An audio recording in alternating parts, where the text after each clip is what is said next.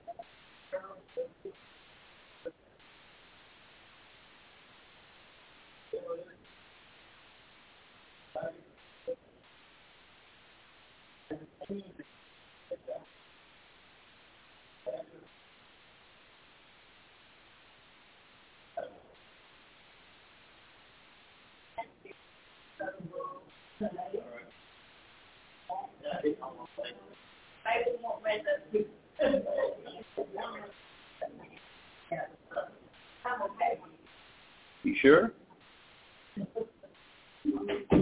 Are you sure? I got you this one. Just old and decrepit. Well, praise God. Good to be in God's house this morning. Amen. Hey, I'm blessed. I woke up this morning and was able to get up and come to church. Amen. It's a good day in the Lord. We're going to enjoy it. We're going to serve Him. We're going to praise Him. And we're going to give Him the glory that's due. And, you know, I used to say this when I was over in Paris pastoring. We used to say this every Sunday morning. I forgot about it until just now. But we used to say, I don't know what you came to do, but I came to meet with the Lord. We'd all say that together. Amen. And I said that this morning. I don't know what you came to do, but I came to meet with the Lord. And that's what we're going to do. I don't care about anything else going on around us this morning, whether it be politics or sports or just problems of life. Let's focus ourselves in. Let's meet with the King of Kings and the Lord of Lords this morning, and let's worship Him and give Him the glory that's due. Let's stand together this morning, and let's turn to number 50, and let's sing There Is Power in the... That ain't the right song. That's the wrong song altogether. 181. 81. I'm looking at the wrong song list. That's what... Let's sing this morning, Christ Receiveth Sinful Men.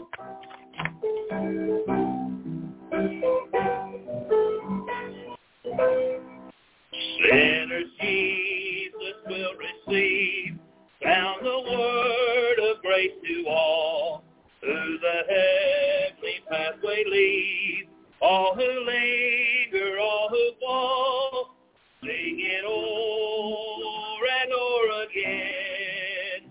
Christ receive a sinful man, make the message clear and plain. Christ receive a sinful man, come and He will give you rest. Trust Him for His word is plain. He will take the sinfulest. Christ receive a sinful man, sing it o'er and o'er again. Christ receive a sinful man, make the message clear and plain. Christ receive a sinful man. Now my heart condemns me not, here before the law I stand. He who cleansed me from all spot, satisfied His last demand. Sing it o'er and o'er again. Christ receive a sinful man, make the message clear and plain.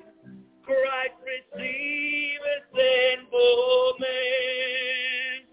Christ receive a sinful man, even me with all my sin, purged from every spot and stain, and with Him I enter in. Sing it o'er and o'er again. Christ receive a sinful man, make the message clear and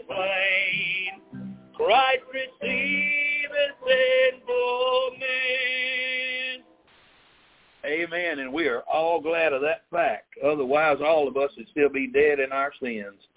Praise God, he came into this world to save sinners, whom I'm chief. Amen. I praise God he washed me clean in his blood. And I'm going to tell you something this morning. I'm no longer a sinner, and neither are you. We are saints. Amen.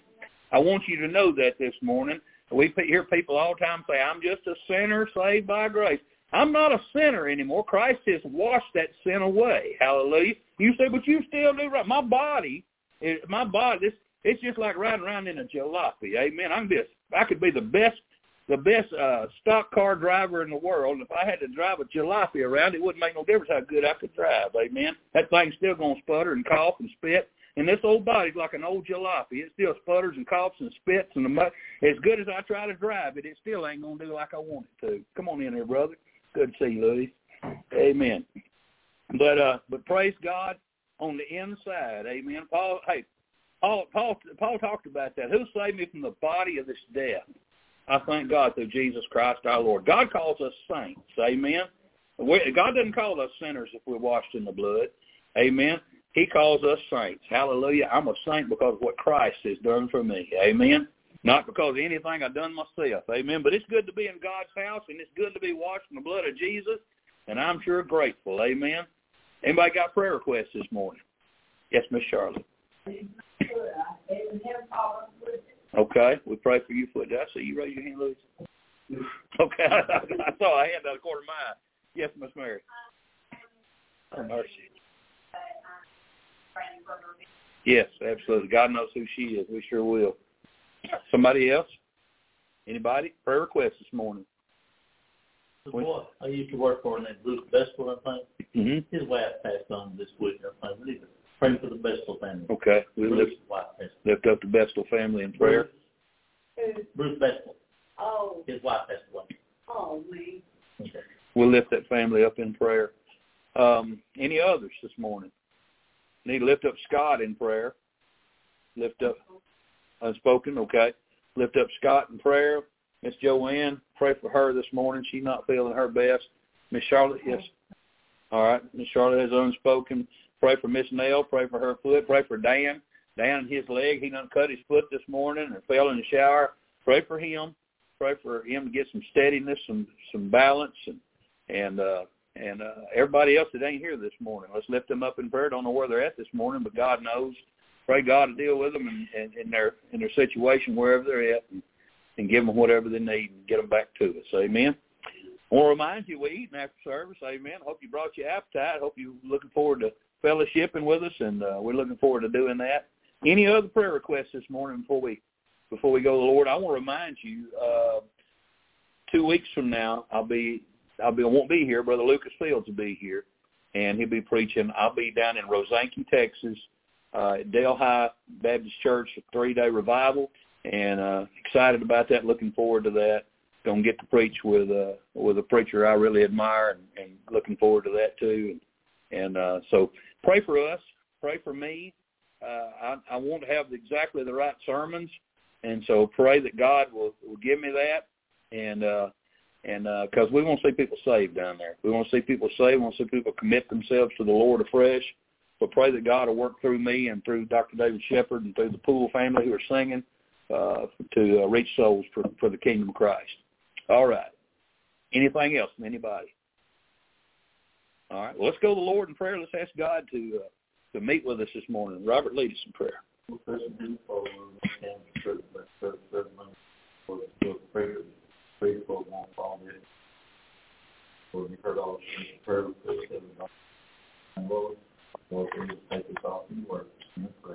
Amen. You can be seated.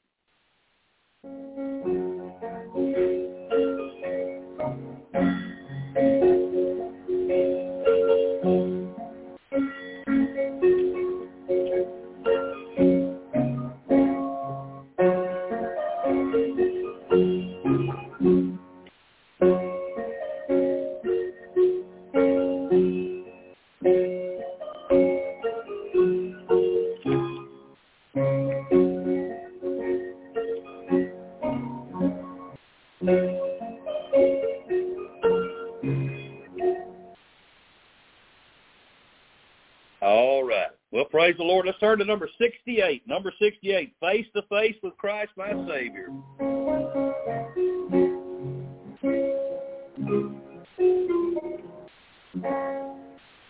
Face to face with Christ my Savior. Face to face, what will it be? When with rapture I behold Him, Jesus Christ who died for me.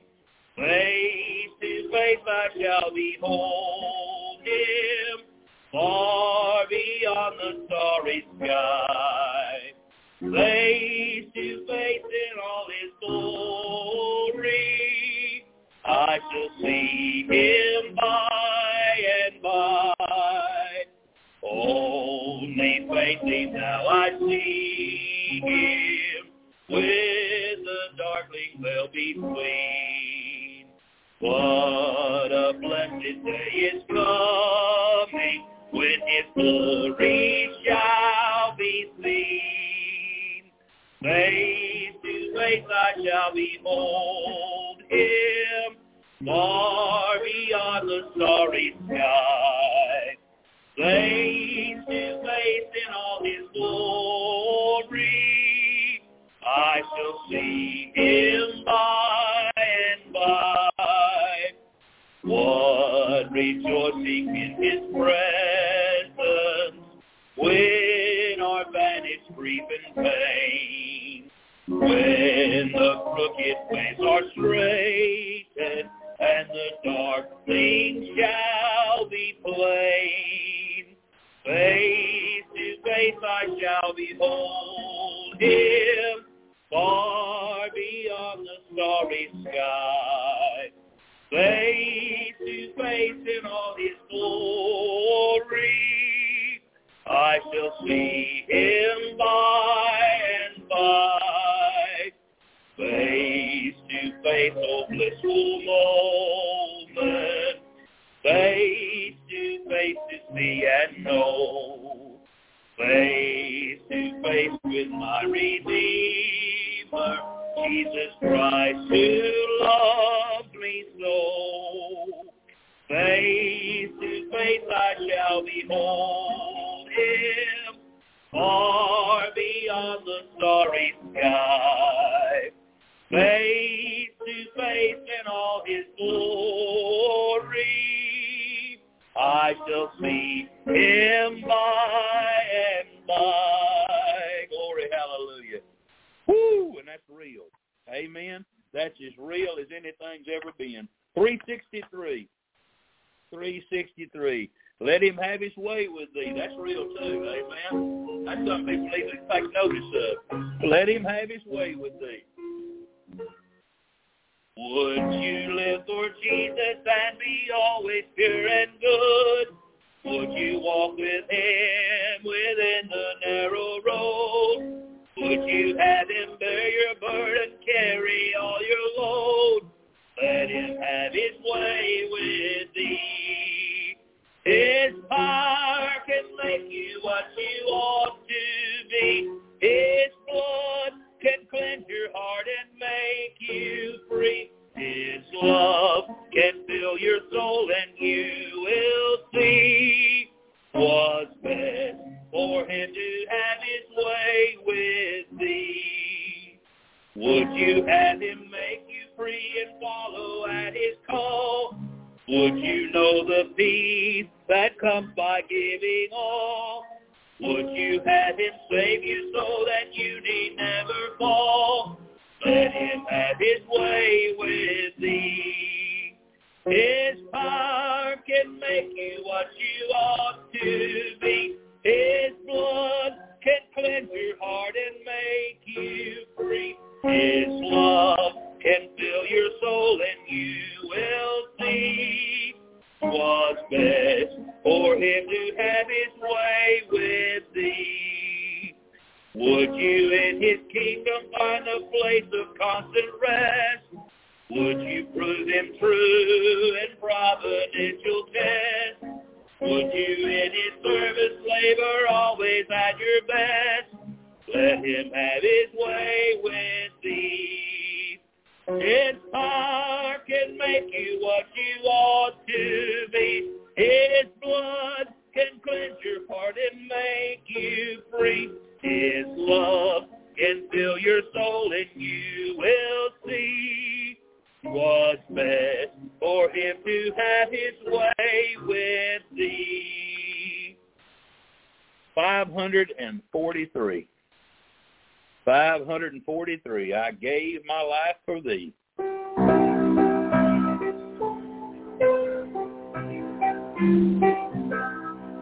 I gave my life for thee, my precious blood I shed, that thou might ransom be, and quicken from the dead. I gave my life for thee, what hast thou given for me?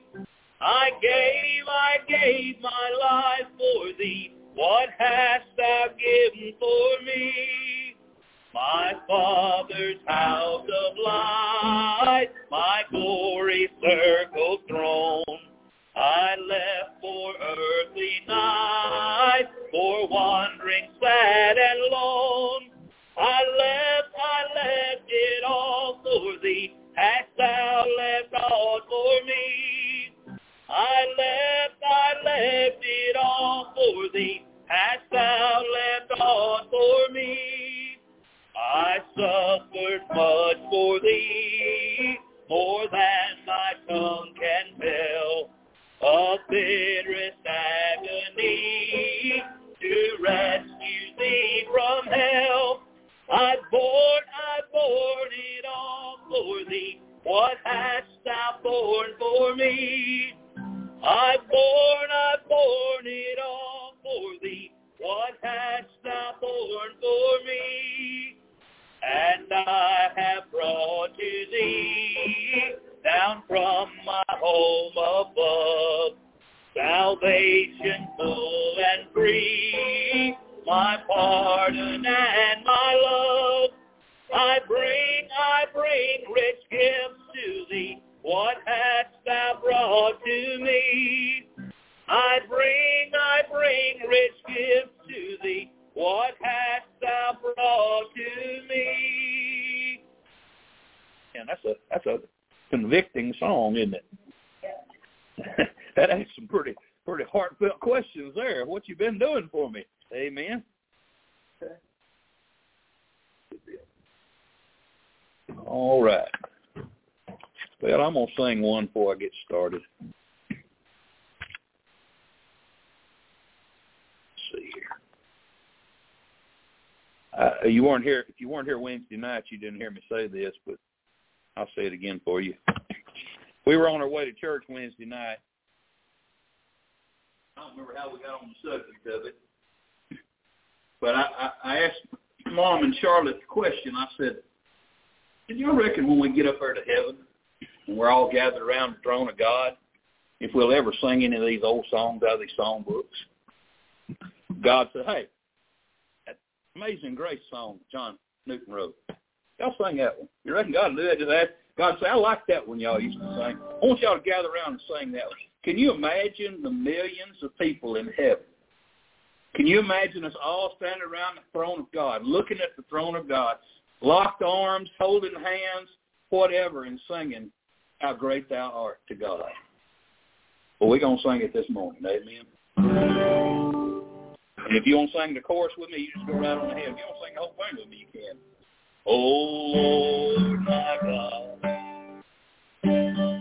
when I in awesome wonder consider all the worlds thy hands have made,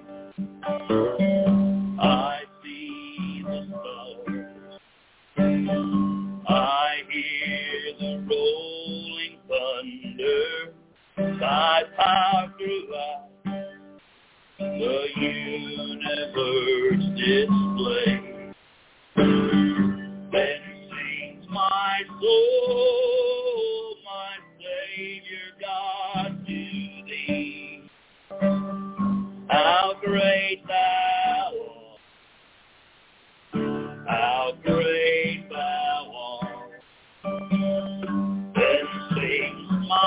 soul, my Savior God, to thee. How great thou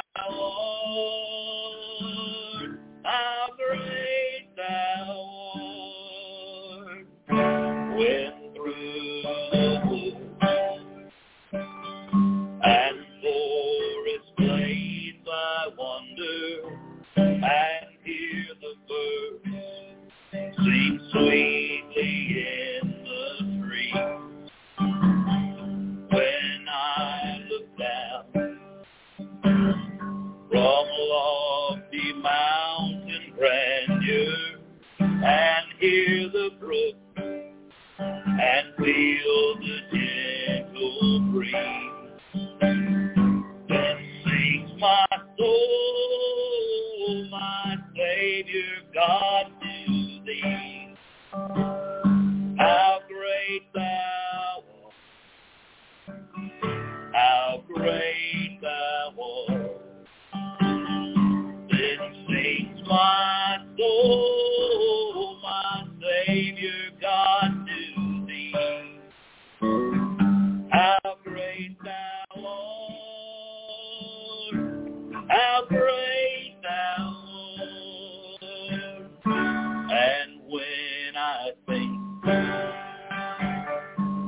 that God his Son not sparing sent him to die, I scarce can take it in that on the cross my burden gladly bearing, he bled and died to take away my sin. Then sings my soul, my Savior God, to thee. How great thou art, how great thou art. Then sings my soul, my Savior God, to thee. How great thou art, how great thou art, when Christ shall come with shout of acclamation and take me home. What joy shall fill my heart, then I shall bow in humble adoration and there proclaim, my God, how great thou art. Sing it with me. Then sings my soul, my Savior God, to thee. How great thou art, how great thou art. Then sings my soul, my Savior God, to thee. How great thou art, how great thou art. Amen. Take your Bible this morning. Y'all pray for me. This cough just jumped up on me. Turn with me to 1 Corinthians chapter 13.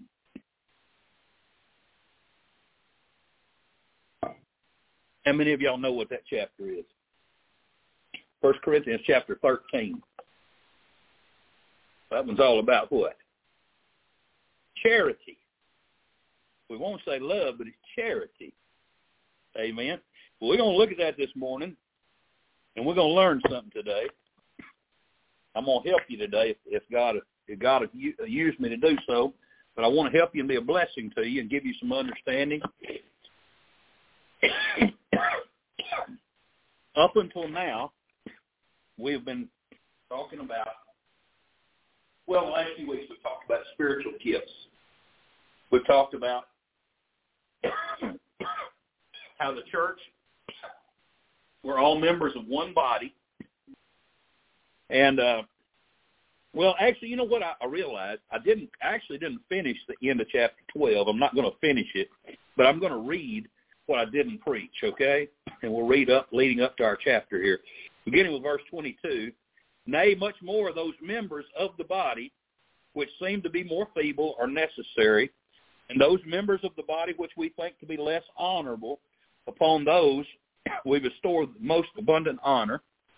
And our uncomely parts have more abundant comeliness, for our comely parts have no need, but God hath tempered the body together, having given more abundant honor to that part which lacked, that there should be no schism in the body, but that the members should have the same care one for another. You get that right there? We ought to care about one another as the body of Christ. And whether one member suffer, all the members suffer. So if you're hurting, I should hurt with you. Or if one member be honored, all the members rejoice with it. If you're blessed, I'll feel blessed right along with you. Now you are the body of Christ and members in particular. And God has set some in the church, first apostles, secondarily prophets, thirdly teachers, after that miracles, then gifts of healing, helps, government, and diversities of tongues. You notice where tongues is, don't you? It's the last one on there. It's the least important. But we'll get on to that later. We'll get there in chapter 14. Are all apostles? Of course not. Are all prophets? Of course not. Are all teachers? Are all workers of miracles? Have all the gifts of healing? Do all speak with tongues? Do all interpret? Of course not. We all have different gifts according as the Spirit of the living God has given us those gifts to function in order to bring about a harvest for the Lord Jesus Christ. Our whole purpose and our whole purpose of having a gift, and our whole purpose of being here as the body of Christ, you can picture us, if you've ever driven past a field and you see a whole bunch of people out there working, and these days we got machinery, but used to be, you'd see, when some of y'all were young, riding in a vehicle down a road, you seen people out farming a patch of ground, and there was a whole family out there working. Everybody was in. The kids, the grandkids, the grandpa, grandma, aunt, uncle, cousins, they all out there working that and they all got implements and they're all working together. Some are better than others. Some are weeding. Some are doing this. Some are doing that. Some are over playing in the dirt, but they're all out there working together. And God has put us in his field, and we're working together. And we all got our implement, whatever grace, whatever gift God's given us.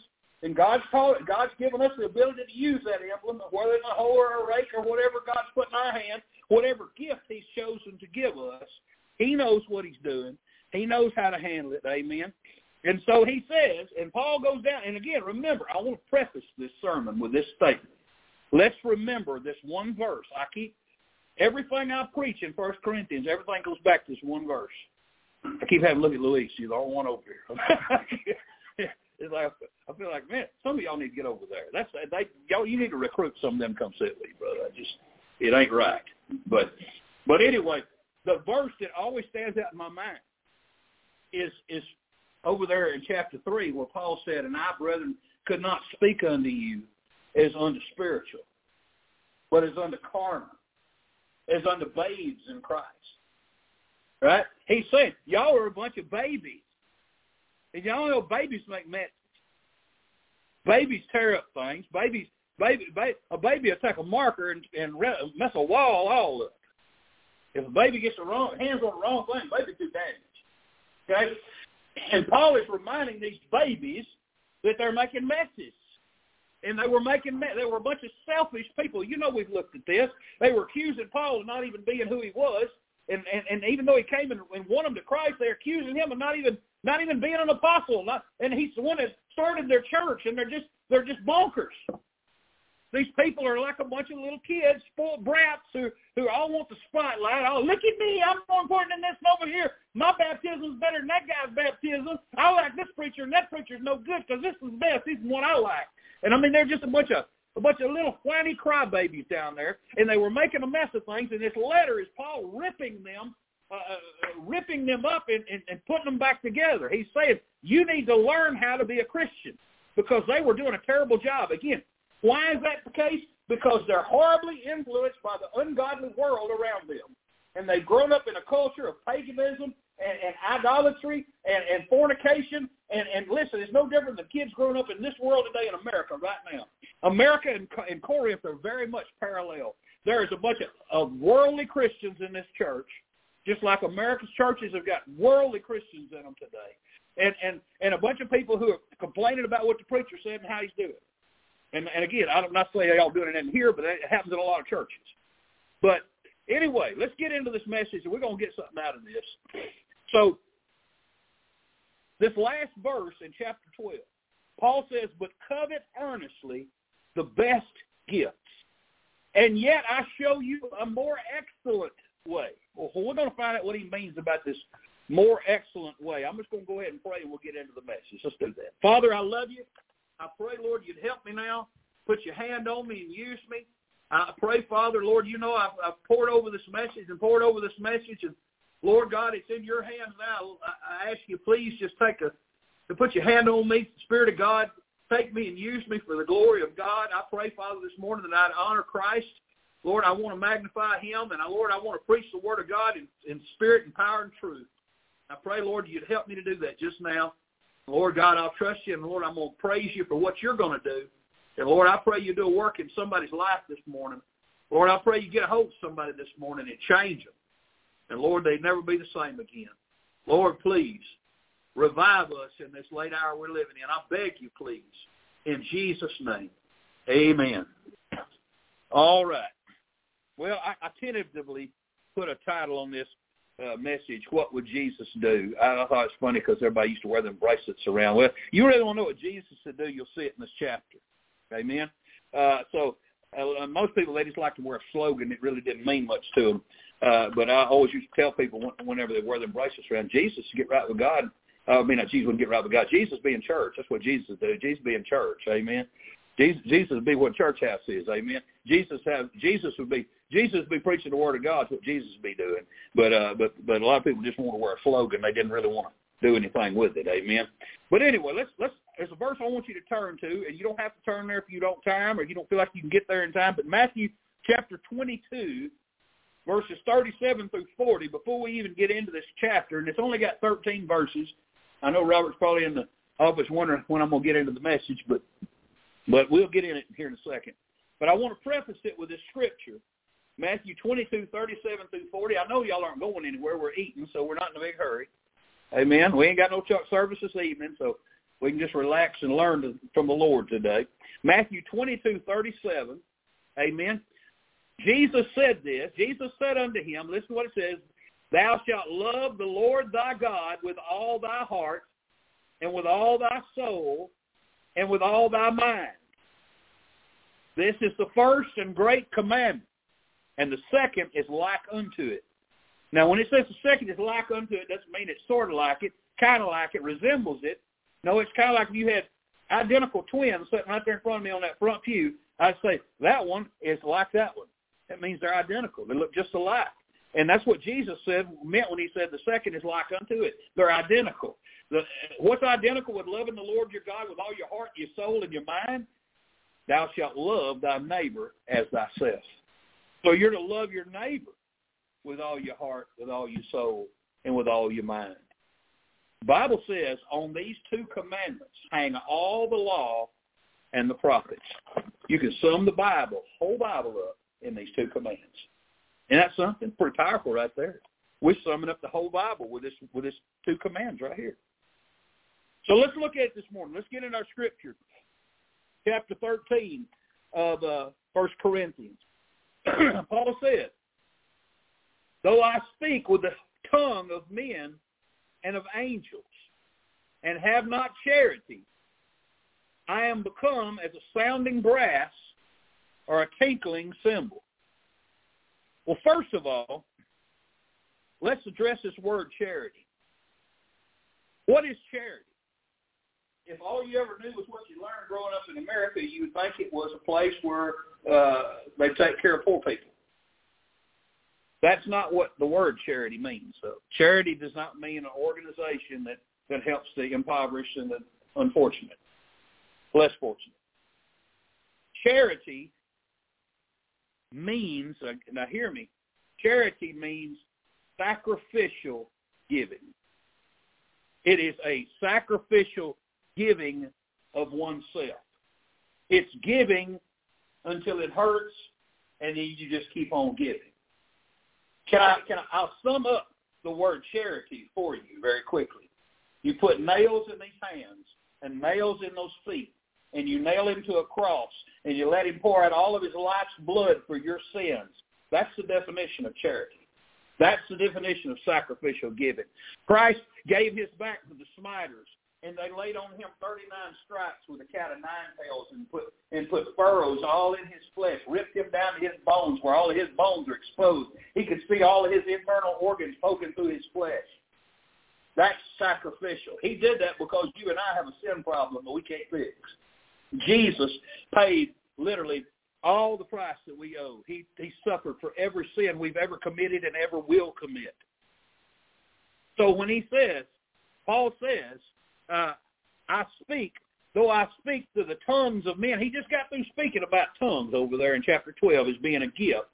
And he said, I'm showing you a more excellent way. He said, though I speak with the tongue of men and of angels, and have not charity, I'm become as a sounding brass or a tinkling cymbal. Now, what do you mean? I speak with the tongues of men and of angels. Well, Paul spoke with the tongues of men. As a matter of fact, we know that Paul spoke Hebrew, he spoke Latin, and he spoke Greek. So he spoke those three languages we know of. But he went into all these nations of Asia Minor, and up in those nations they spoke different dialects. So I'm assuming God gave him the gift to be able to speak in those people's languages, their language, so they can understand him speak. But Paul said, I spoke in the tongues of men and of angels. That's kind of odd, wasn't it? But I think I know what that means. Over in 2 Corinthians 12, 1 through 5, we have the account. Right turn there. We have the account. We have where he's talking about. Well, let's just turn there. Like I said, I'm not in a hurry. I'm not going to hurry. We're going to get done. 2 Corinthians 12, 1 through 5. 2 Corinthians 12, 1 through 5, Paul said, it's not expedient for me, doubtless, to glory. I will come to visions or revelations of the Lord. I knew a man in Christ above 14 years ago. You go back 14 years from that statement, you find he is in Lystra, where he was stoned to death. They picked up rocks and they bashed his head in. He was stoned. They threw him outside of the city on the side of the road like a dead dog. He said, whether in the body I cannot tell, or whether out of the body I cannot tell. God knoweth, such a one caught up to the third heaven. That means he went up past the clouds, he went up past the stars, and he went on up into the heaven of God. And I knew such a man, whether in the body or out of the body, I cannot tell. God knoweth, how he was caught up into paradise. And listen, and he heard unspeakable words, for it's not lawful for a man to utter. Of such a one will I glory, yet myself I will not glory, but in mine infirmities. Okay, I believe Paul is speaking of himself when he was stoned on the road to Lystra, and he heard language in heaven. He said, I speak in the tongue of men and of angels. I'm just going to throw this in as a little side note. Don't mean nothing. But I believe, I have a strong feeling that the heavenly language is Hebrew. And the reason I say that, in Acts 26, if you want to turn over there real quick, you can. Acts 26, let me read this to you. Acts 26, verse 14.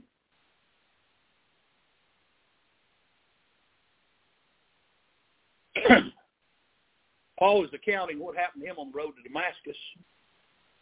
In verse 13, he said, at midday, O king, I saw in the way a light from heaven above the brightness of the sun shining round about me, and them which journeyed with me.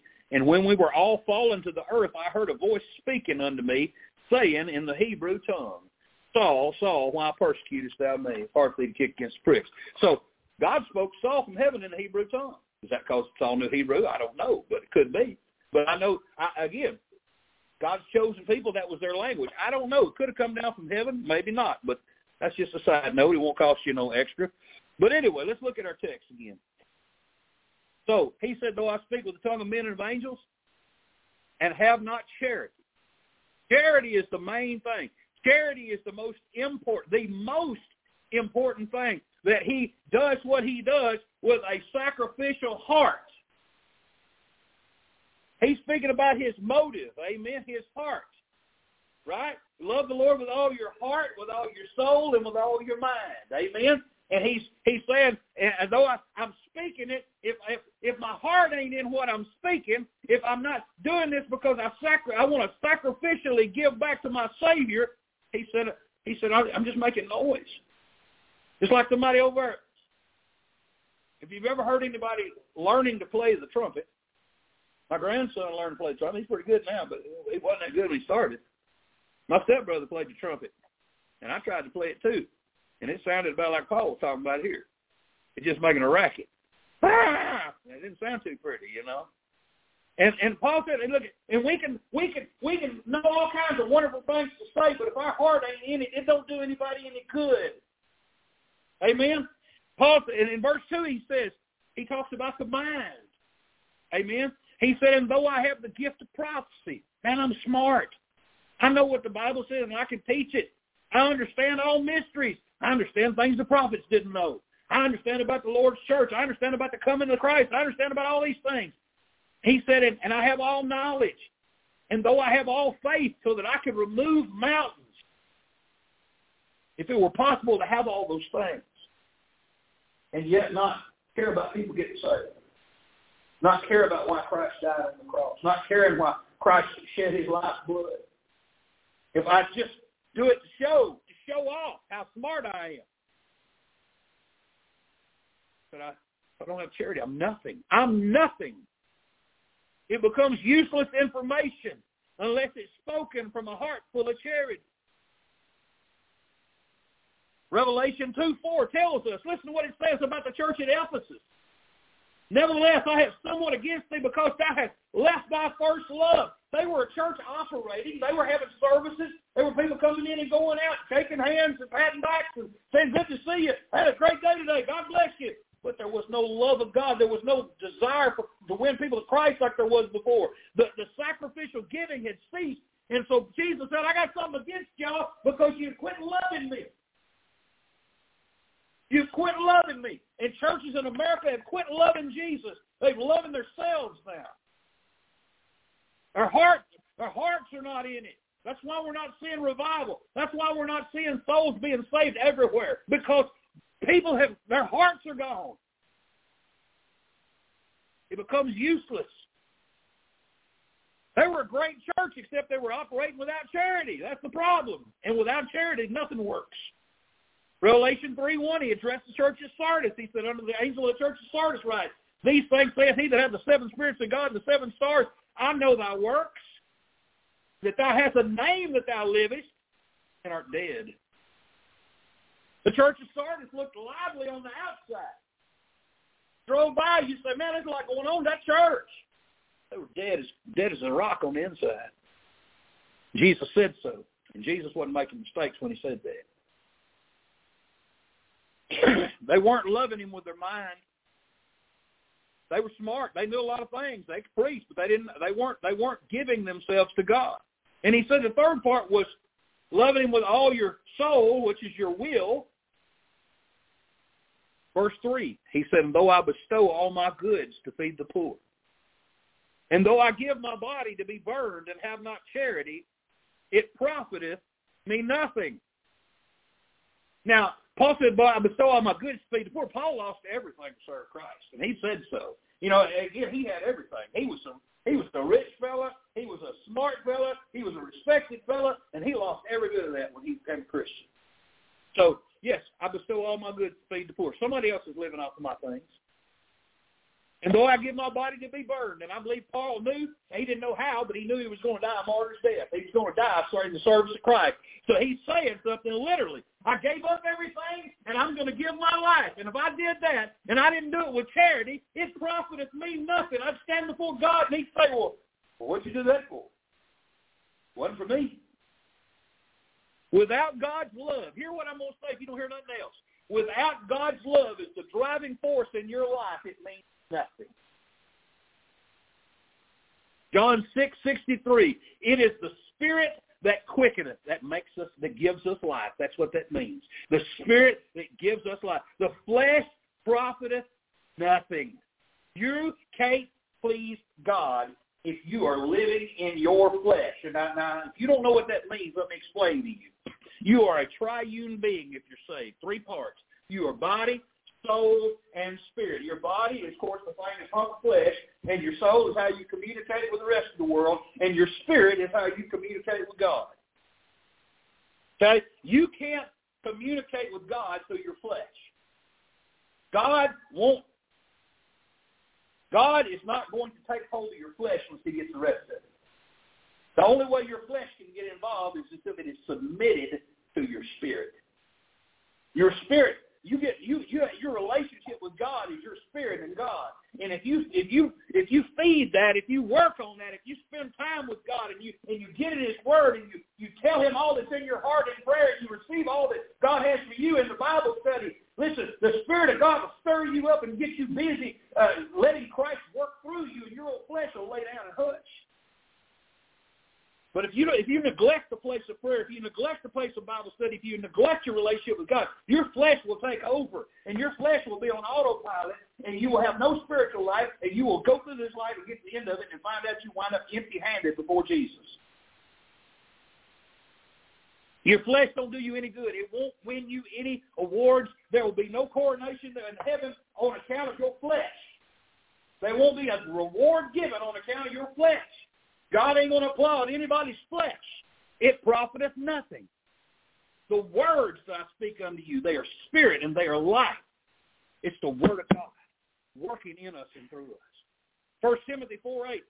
He goes on and talks about bodily exercise, working out, pumping iron. It profiteth little. You get all them muscles. It ain't going to do you much good because guess what? When you get older, all the muscles don't sag. It ain't going to do you any good.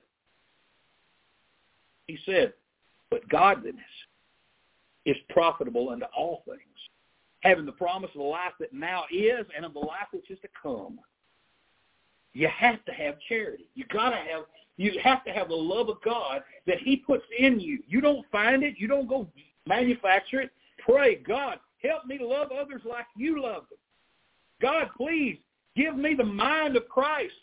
Give me the compassion of the Lord Jesus. And when he was looking on the cross, looking down at those people who had nailed him to it, and he said, Father, forgive them, for they know not what they do. We want to have that kind of a heart. 1 John 2:15, love not the world, neither the things that are in the world. If any man love the world, the love of the Father is not in him. That don't mean loving people, wanting them to be saved. It means loving the things of the world and not loving God because you're distracted in your flesh from the spiritual life you're supposed to be having. Jesus explains to us that it works similar to a vining plant like grapes. John 15:5, hear what Jesus said. I am the vine. Well, it's not living anymore, but I have had a grapevine over my house.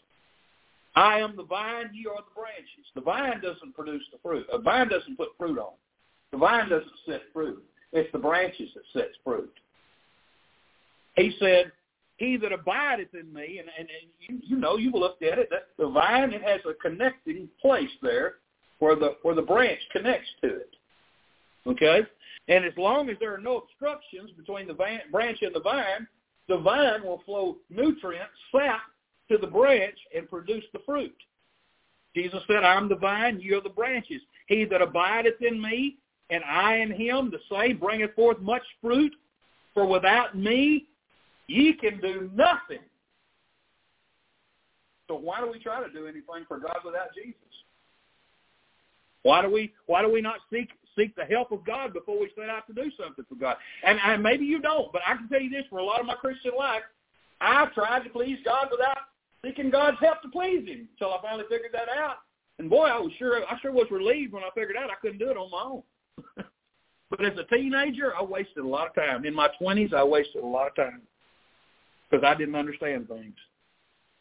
You've got to let it again, the branches don't scream at the vine and say, hey, give me what I need. I got to make this fruit. It's the vine. You know? I got a little tomato vine that goes across my sidewalk. I didn't plant it there, it just grew in there.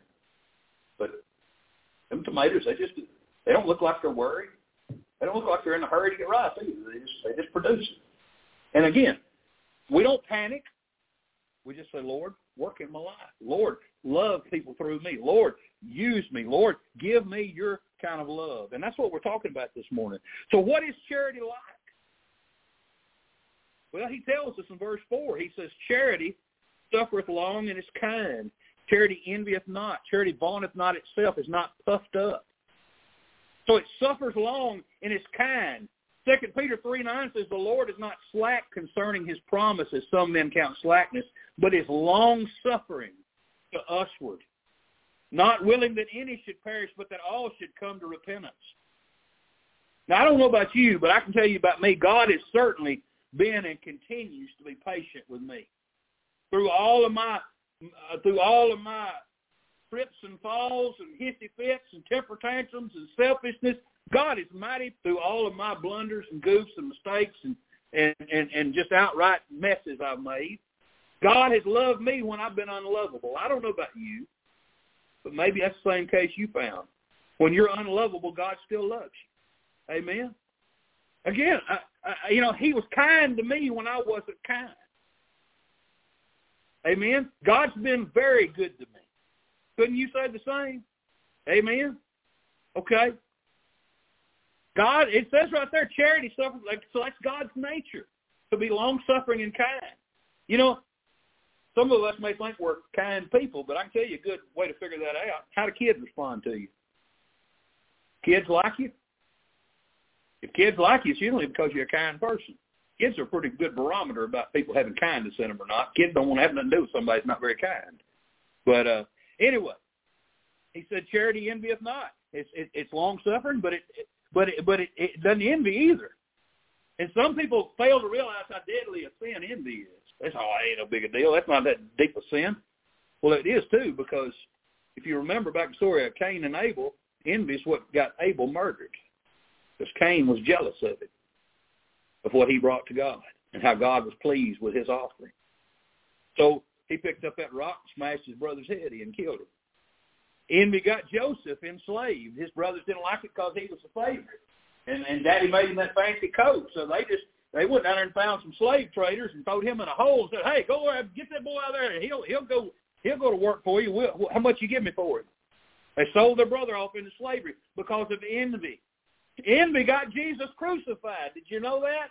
The Bible tells us that in Matthew 27:18. The Bible says, for he, meaning Pilate, knew that for envy they had delivered him. They delivered Jesus. Why? Because, listen, they didn't want Jesus messing up their religious system. They didn't want Jesus coming in telling them anything. They knew he wasn't no ordinary man. They knew nobody could know what he knew. They knew nobody could do what he did. But for envy, that's why he went to the cross. The Bible said, charity vaunteth not itself, is not puffed up. Charity don't need, listen, when you've got the right kind of love in you, this is agape love. You've heard the word agape? There's different words, Greek words for love, and charity is so much deeper than love.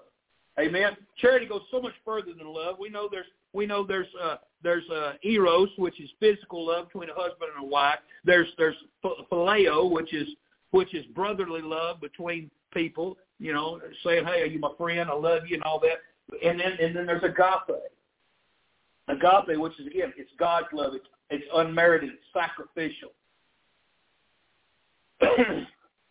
And that kind of love don't need the spotlight. That kind of love ain't looking to get all the attention. That kind of love is not looking for a pat on the back for a good job done. And that kind of love is satisfied with the results if nobody knows. Charity can work anonymously. It doesn't bother a person if they got charity to do something and nobody takes notice of it. They're happy to serve God and do it for the Lord. Matthew 6:3, the Bible says, when thou doest alms, in other words, when you give sacrificially, he says, let not thy left hand know what thy right hand doeth. So, in other words, it's done out of love for God, not for anybody to notice. It's done in the power of God and for the glory of God.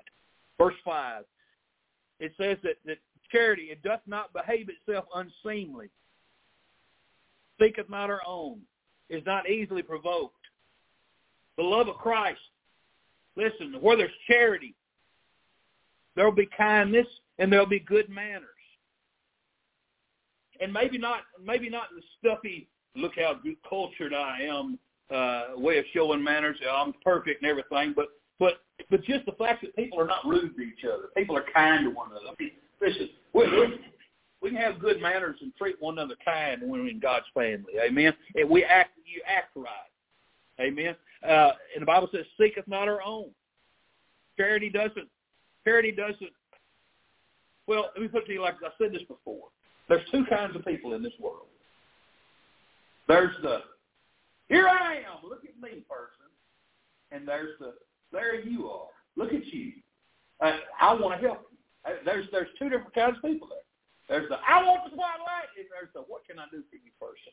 God wants us to be the what can I do for you kind of person. God wants us to take care of others. And a person that's operating under the influence of charity is a there you are person. Let me read you this little story about General William Booth, the man that founded the Salvation Army in England. It was Christmas Eve, 1910. General William Booth, the founder of the Salvation Army, was an invalid and near the end of his life. It was impossible for him to attend the Army's annual convention. Somebody near the general suggested that Booth send a telegram to be read at the opening of the convention to the many Salvation Army soldiers in attendance as an encouragement for their many hours of labor serving others throughout the holiday in the cold winter months. Booth agreed. Funds were limited and telegrams charged by the word.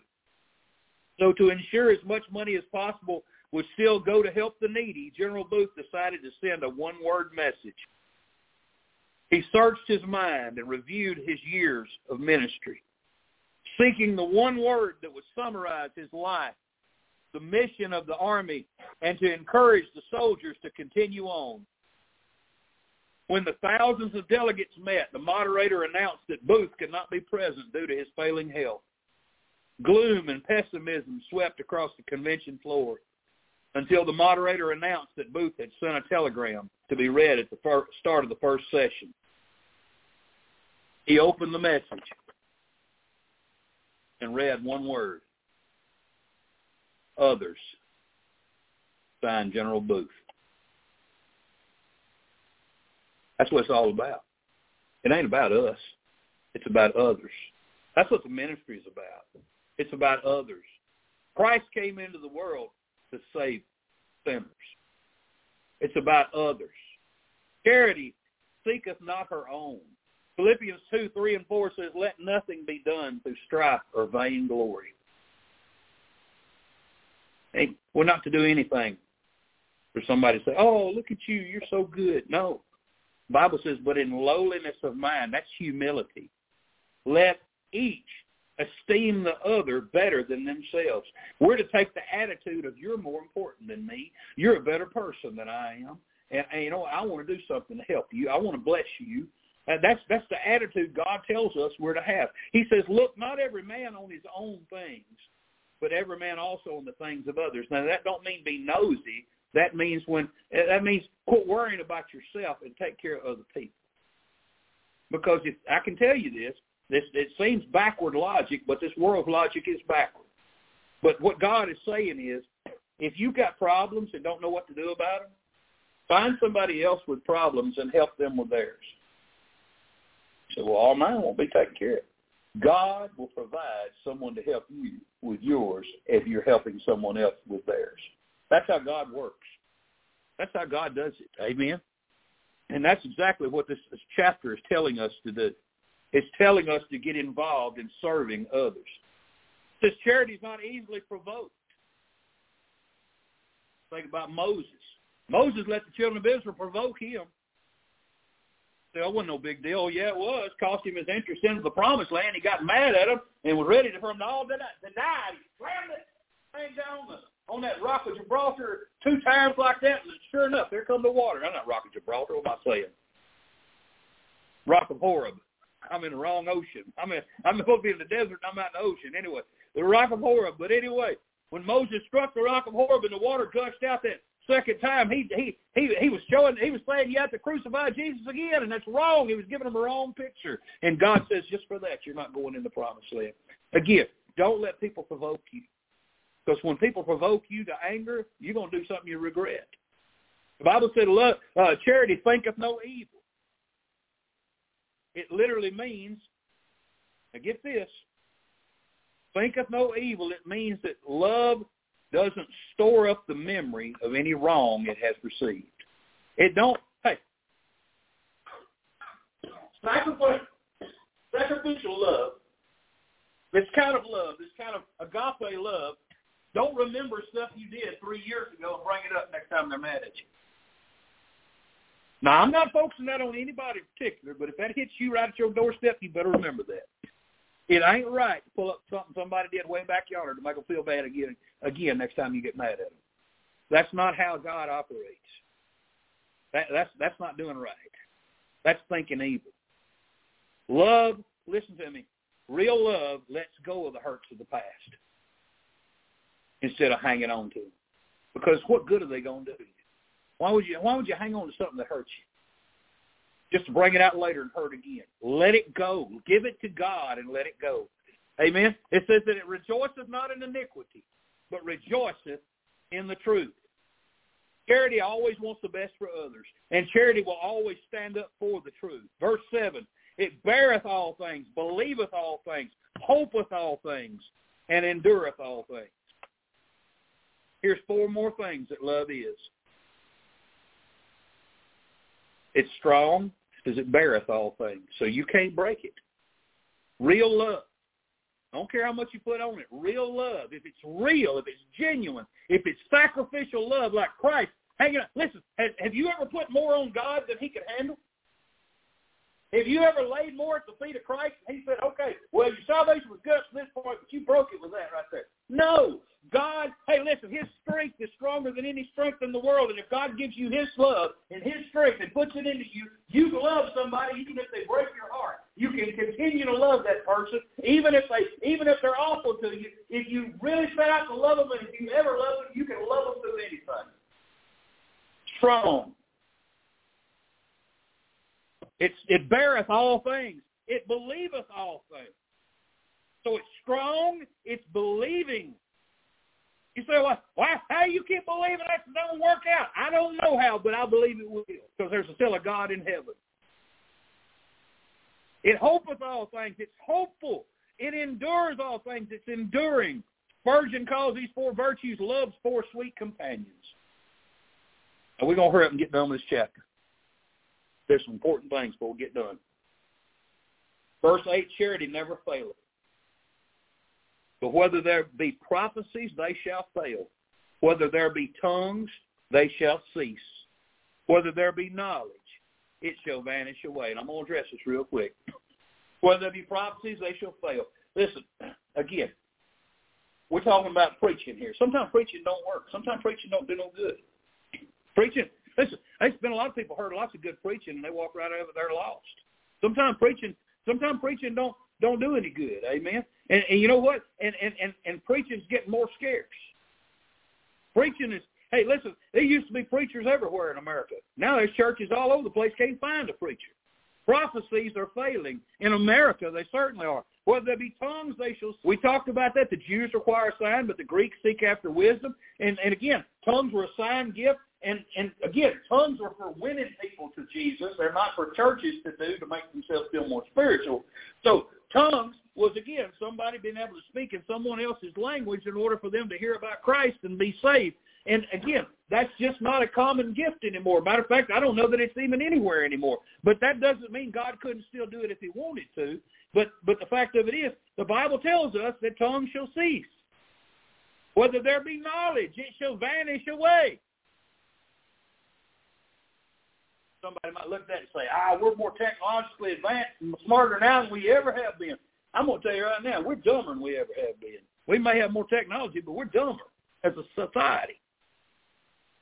You go back 4, 5, 6, 8 generations ago, they were people learning to read at 5 years old, reading library books, big ones. I read, I can't remember who it was, George Whitfield, some of those guys, and they were reading big, huge books when they were little kids. I mean, people used to be a lot smarter than they are. We're dumber people than they used to be. I can tell you that's for sure. All these things are decreasing. But charity doesn't. Everything else may go away. Everything else may wane. But I can tell you God's love won't fail. God's love don't quit. God's love does not lessen. It don't give up. He said, verse 9, now pay attention, stay with me, we're almost done. For we know in part and we prophesy in part.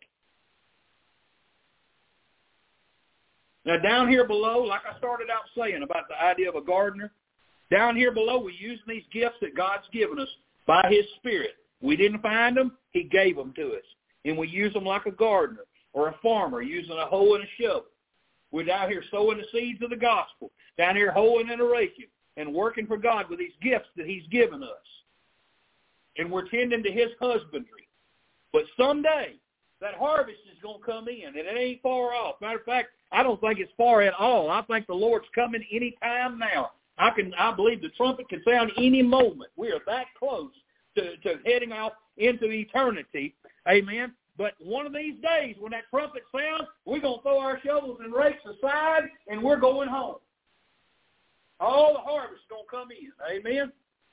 That's what the Bible's telling us here. Now, during this time, all this stuff we have, we're kind of working half blind. We're working in the fields, but we ain't seen the harvest yet. We're just working toward it.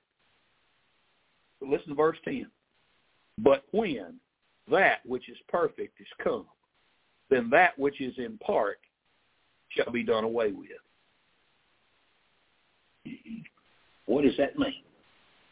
Depends on who you ask. I've heard people, matter of fact, I had an argument yesterday with a preacher that I love very dearly.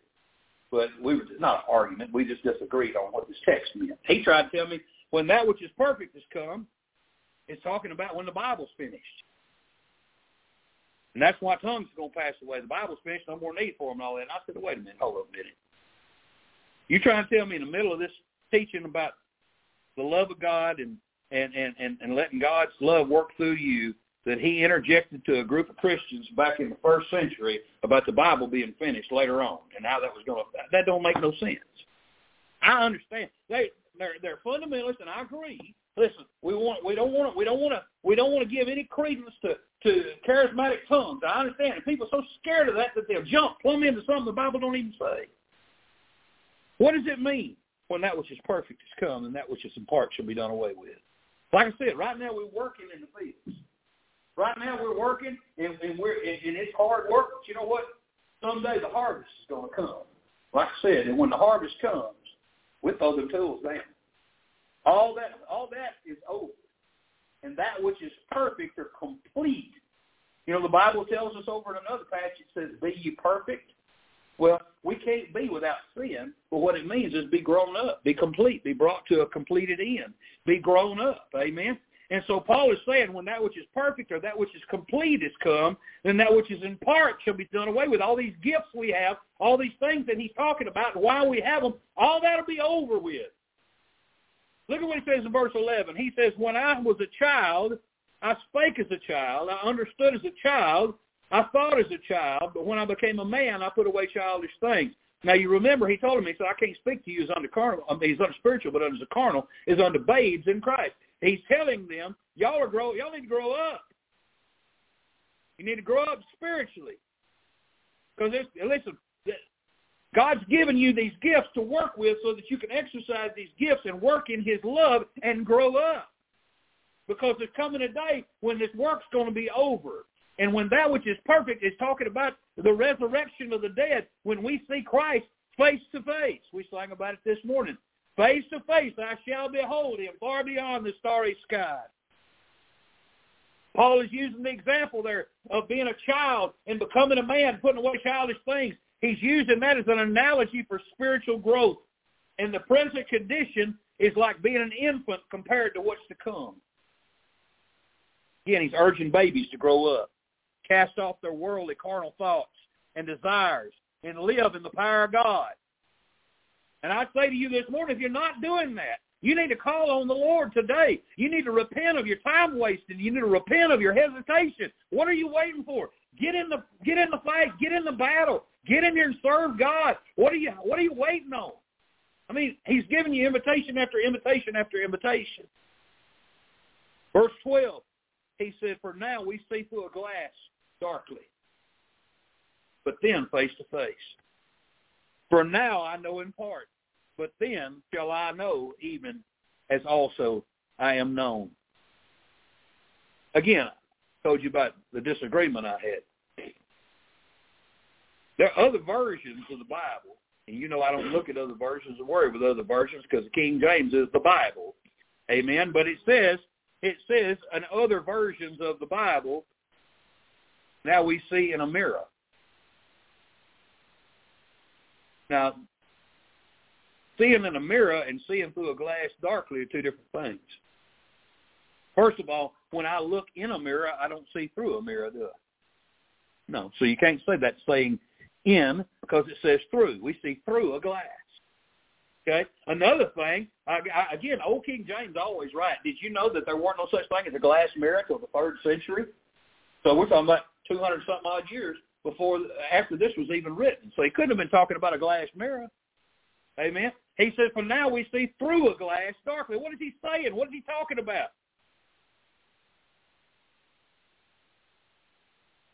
You ever try to look through a dirty window? Kind of hard to see what's on the other side through a dirty window. Especially one got sand and mud blowed up against it. It's dry. So I said, "Who's that pulling up?" I can't tell. Got to clean the window before you can see. You know what? I can't see heaven from here either. I can read about it. I know all the kind of detail, but I can't see it yet. It's like looking at it through a glass, darkly.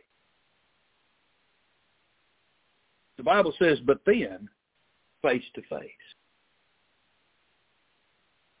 Now, if this was talking about the finished Bible, I don't see my face. Now, the Bible does tell me how I am. Now, I can refer back to that verse if I wanted to try to preach it that way and say that it's like a Bible, like a man behold his natural face in a glass, but that's not talking about a mirror either. This is talking about when I see Christ, when I'm there, when I get home.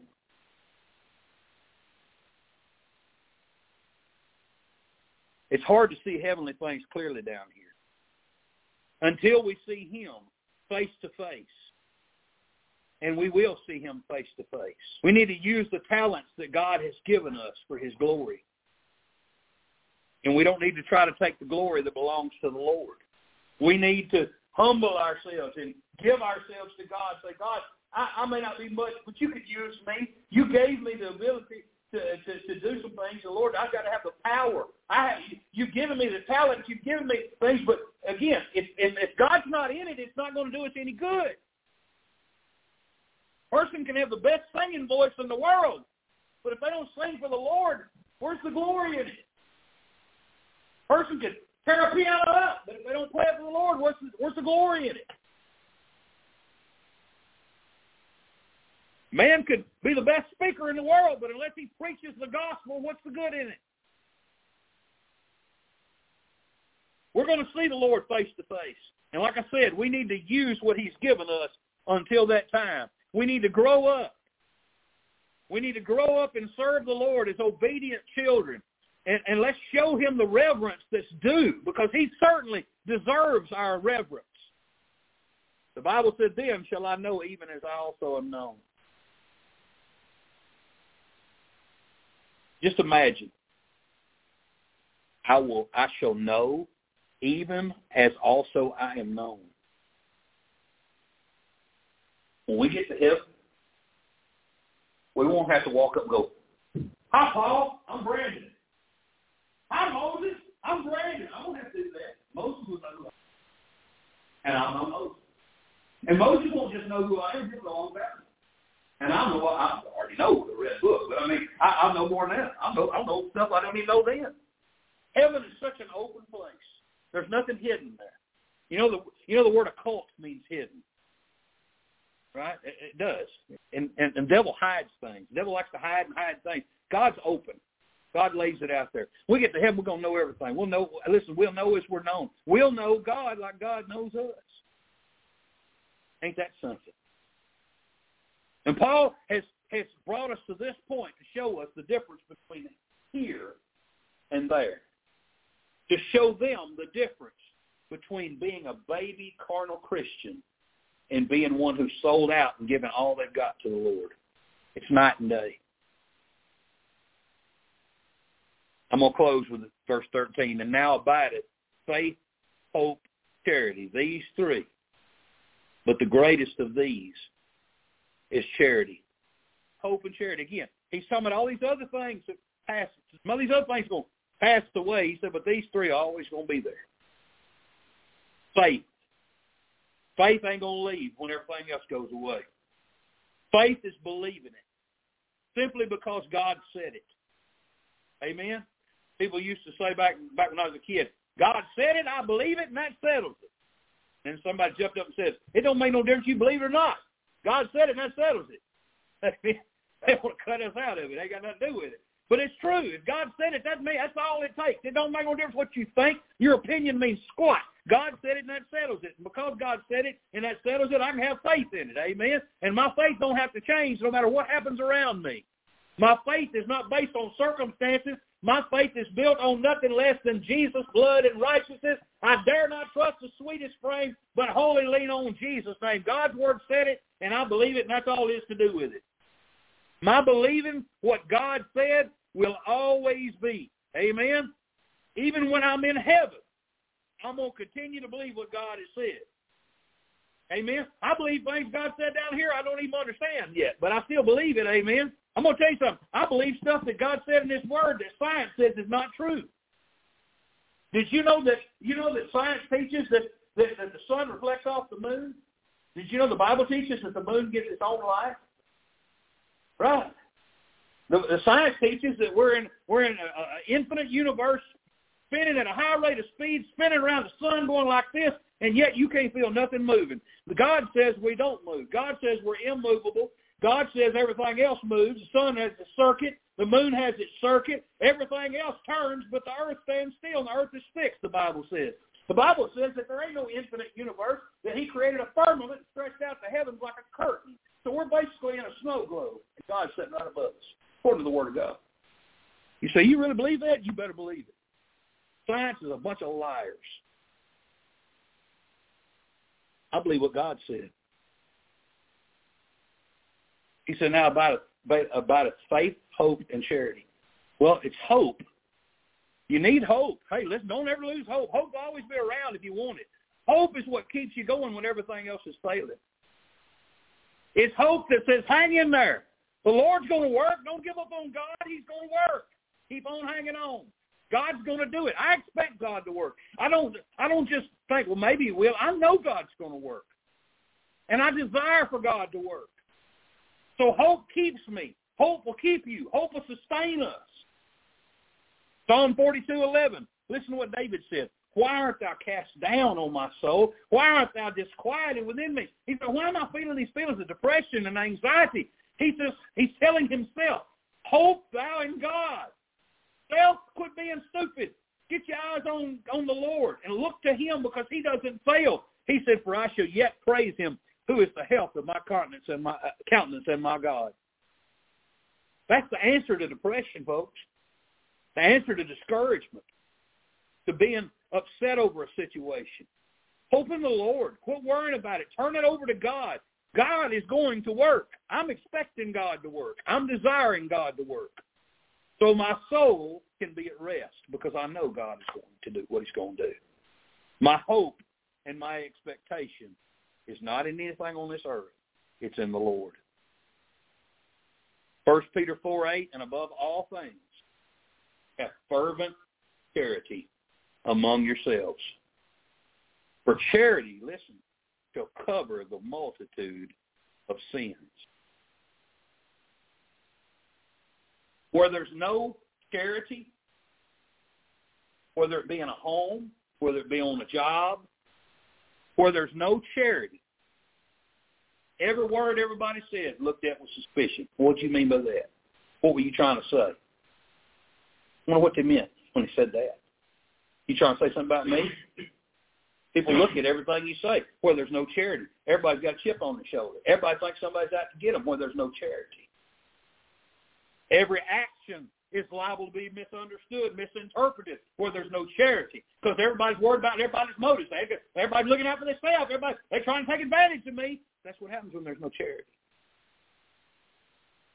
But where charity abounds in a fellowship of believers, little things and even big things quickly overlooked and forgotten. We don't hold grudges. Amen? I'm thankful that that's the way God operates. The Bible says if we confess our sins, He's faithful and just to forgive us our sins and cleanse us from all unrighteousness. God doesn't just forgive us and then stick a card back in a file folder and pull it out later and say, remember when you did this? No, the Bible says if we confess, Lord, I did it, I failed you, I sinned against you, God, please forgive me. God's faithful. That means every time. Every time. A husband's faithful if he's faithful how many days a year? Huh? Every day. You don't have to know how many. Every day, right? Okay. You got to be faithful every day. I mean, if you take one day off, are you faithful? No. Right. Amen. Remember that, Aubrey. Get married, amen. You can't have a day off. There's no hall pass. There's no vacation days. Marriage. Faithfulness is all the time. And God's faithful all the time. God doesn't take days off, amen. So when I fall down, I know that if I come to Him and I say, I fail, Lord, please forgive me. God will forgive me. And it's done. And He says, and cleanse us, which means He washes it away so you don't see it no more. And I'm going to tell you, when you're in amongst a group of Christians who love the Lord and have charity, when you fall down, everybody say, hey, I fell down before too. And so I'm not going to beat you up. I'm going to love you and I'm going to help you up. That's what God wants us to have. That's the kind of love that God wants us to have. Isn't that how He loves you? Again, and I'm going to close with it.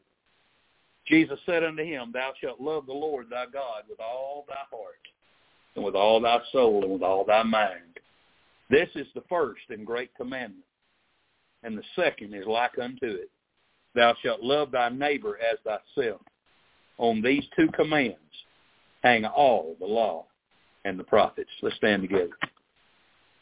We're going to turn to number 65, and we're going to sing a song of invitation. Miss Joanne comes to the piano. I want to ask you this morning, is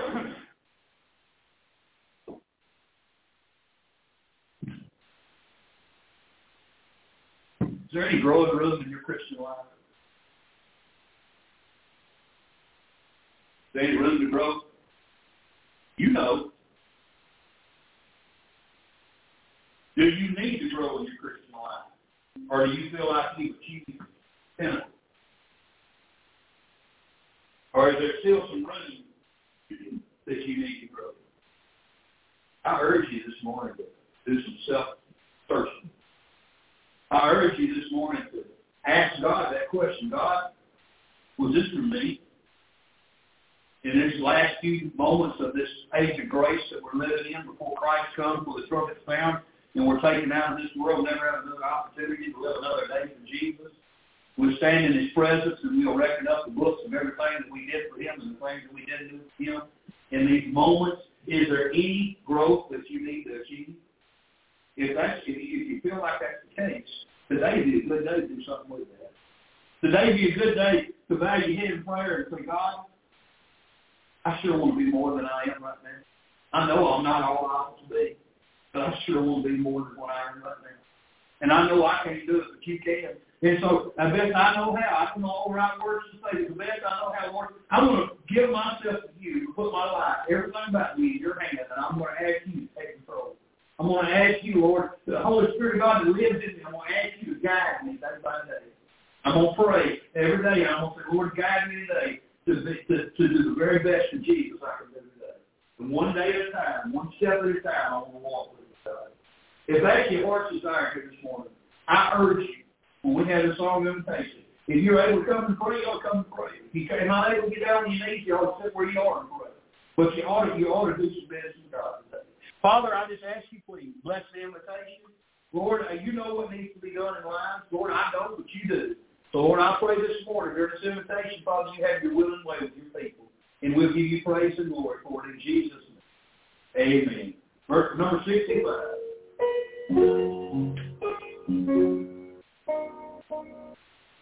Jesus, keep me near the cross.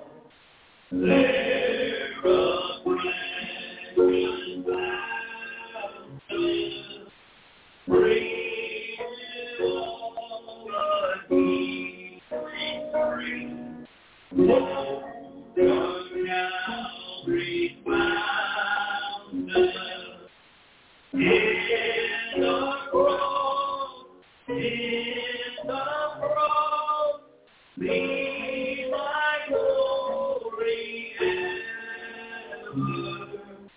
till my rapture shall find that beyond the river, near the brook of trembling soul, love and mercy found me. There the bright and morning star sheds its beam around me. In the cross, be my glory ever, till my raptured soul shall find rest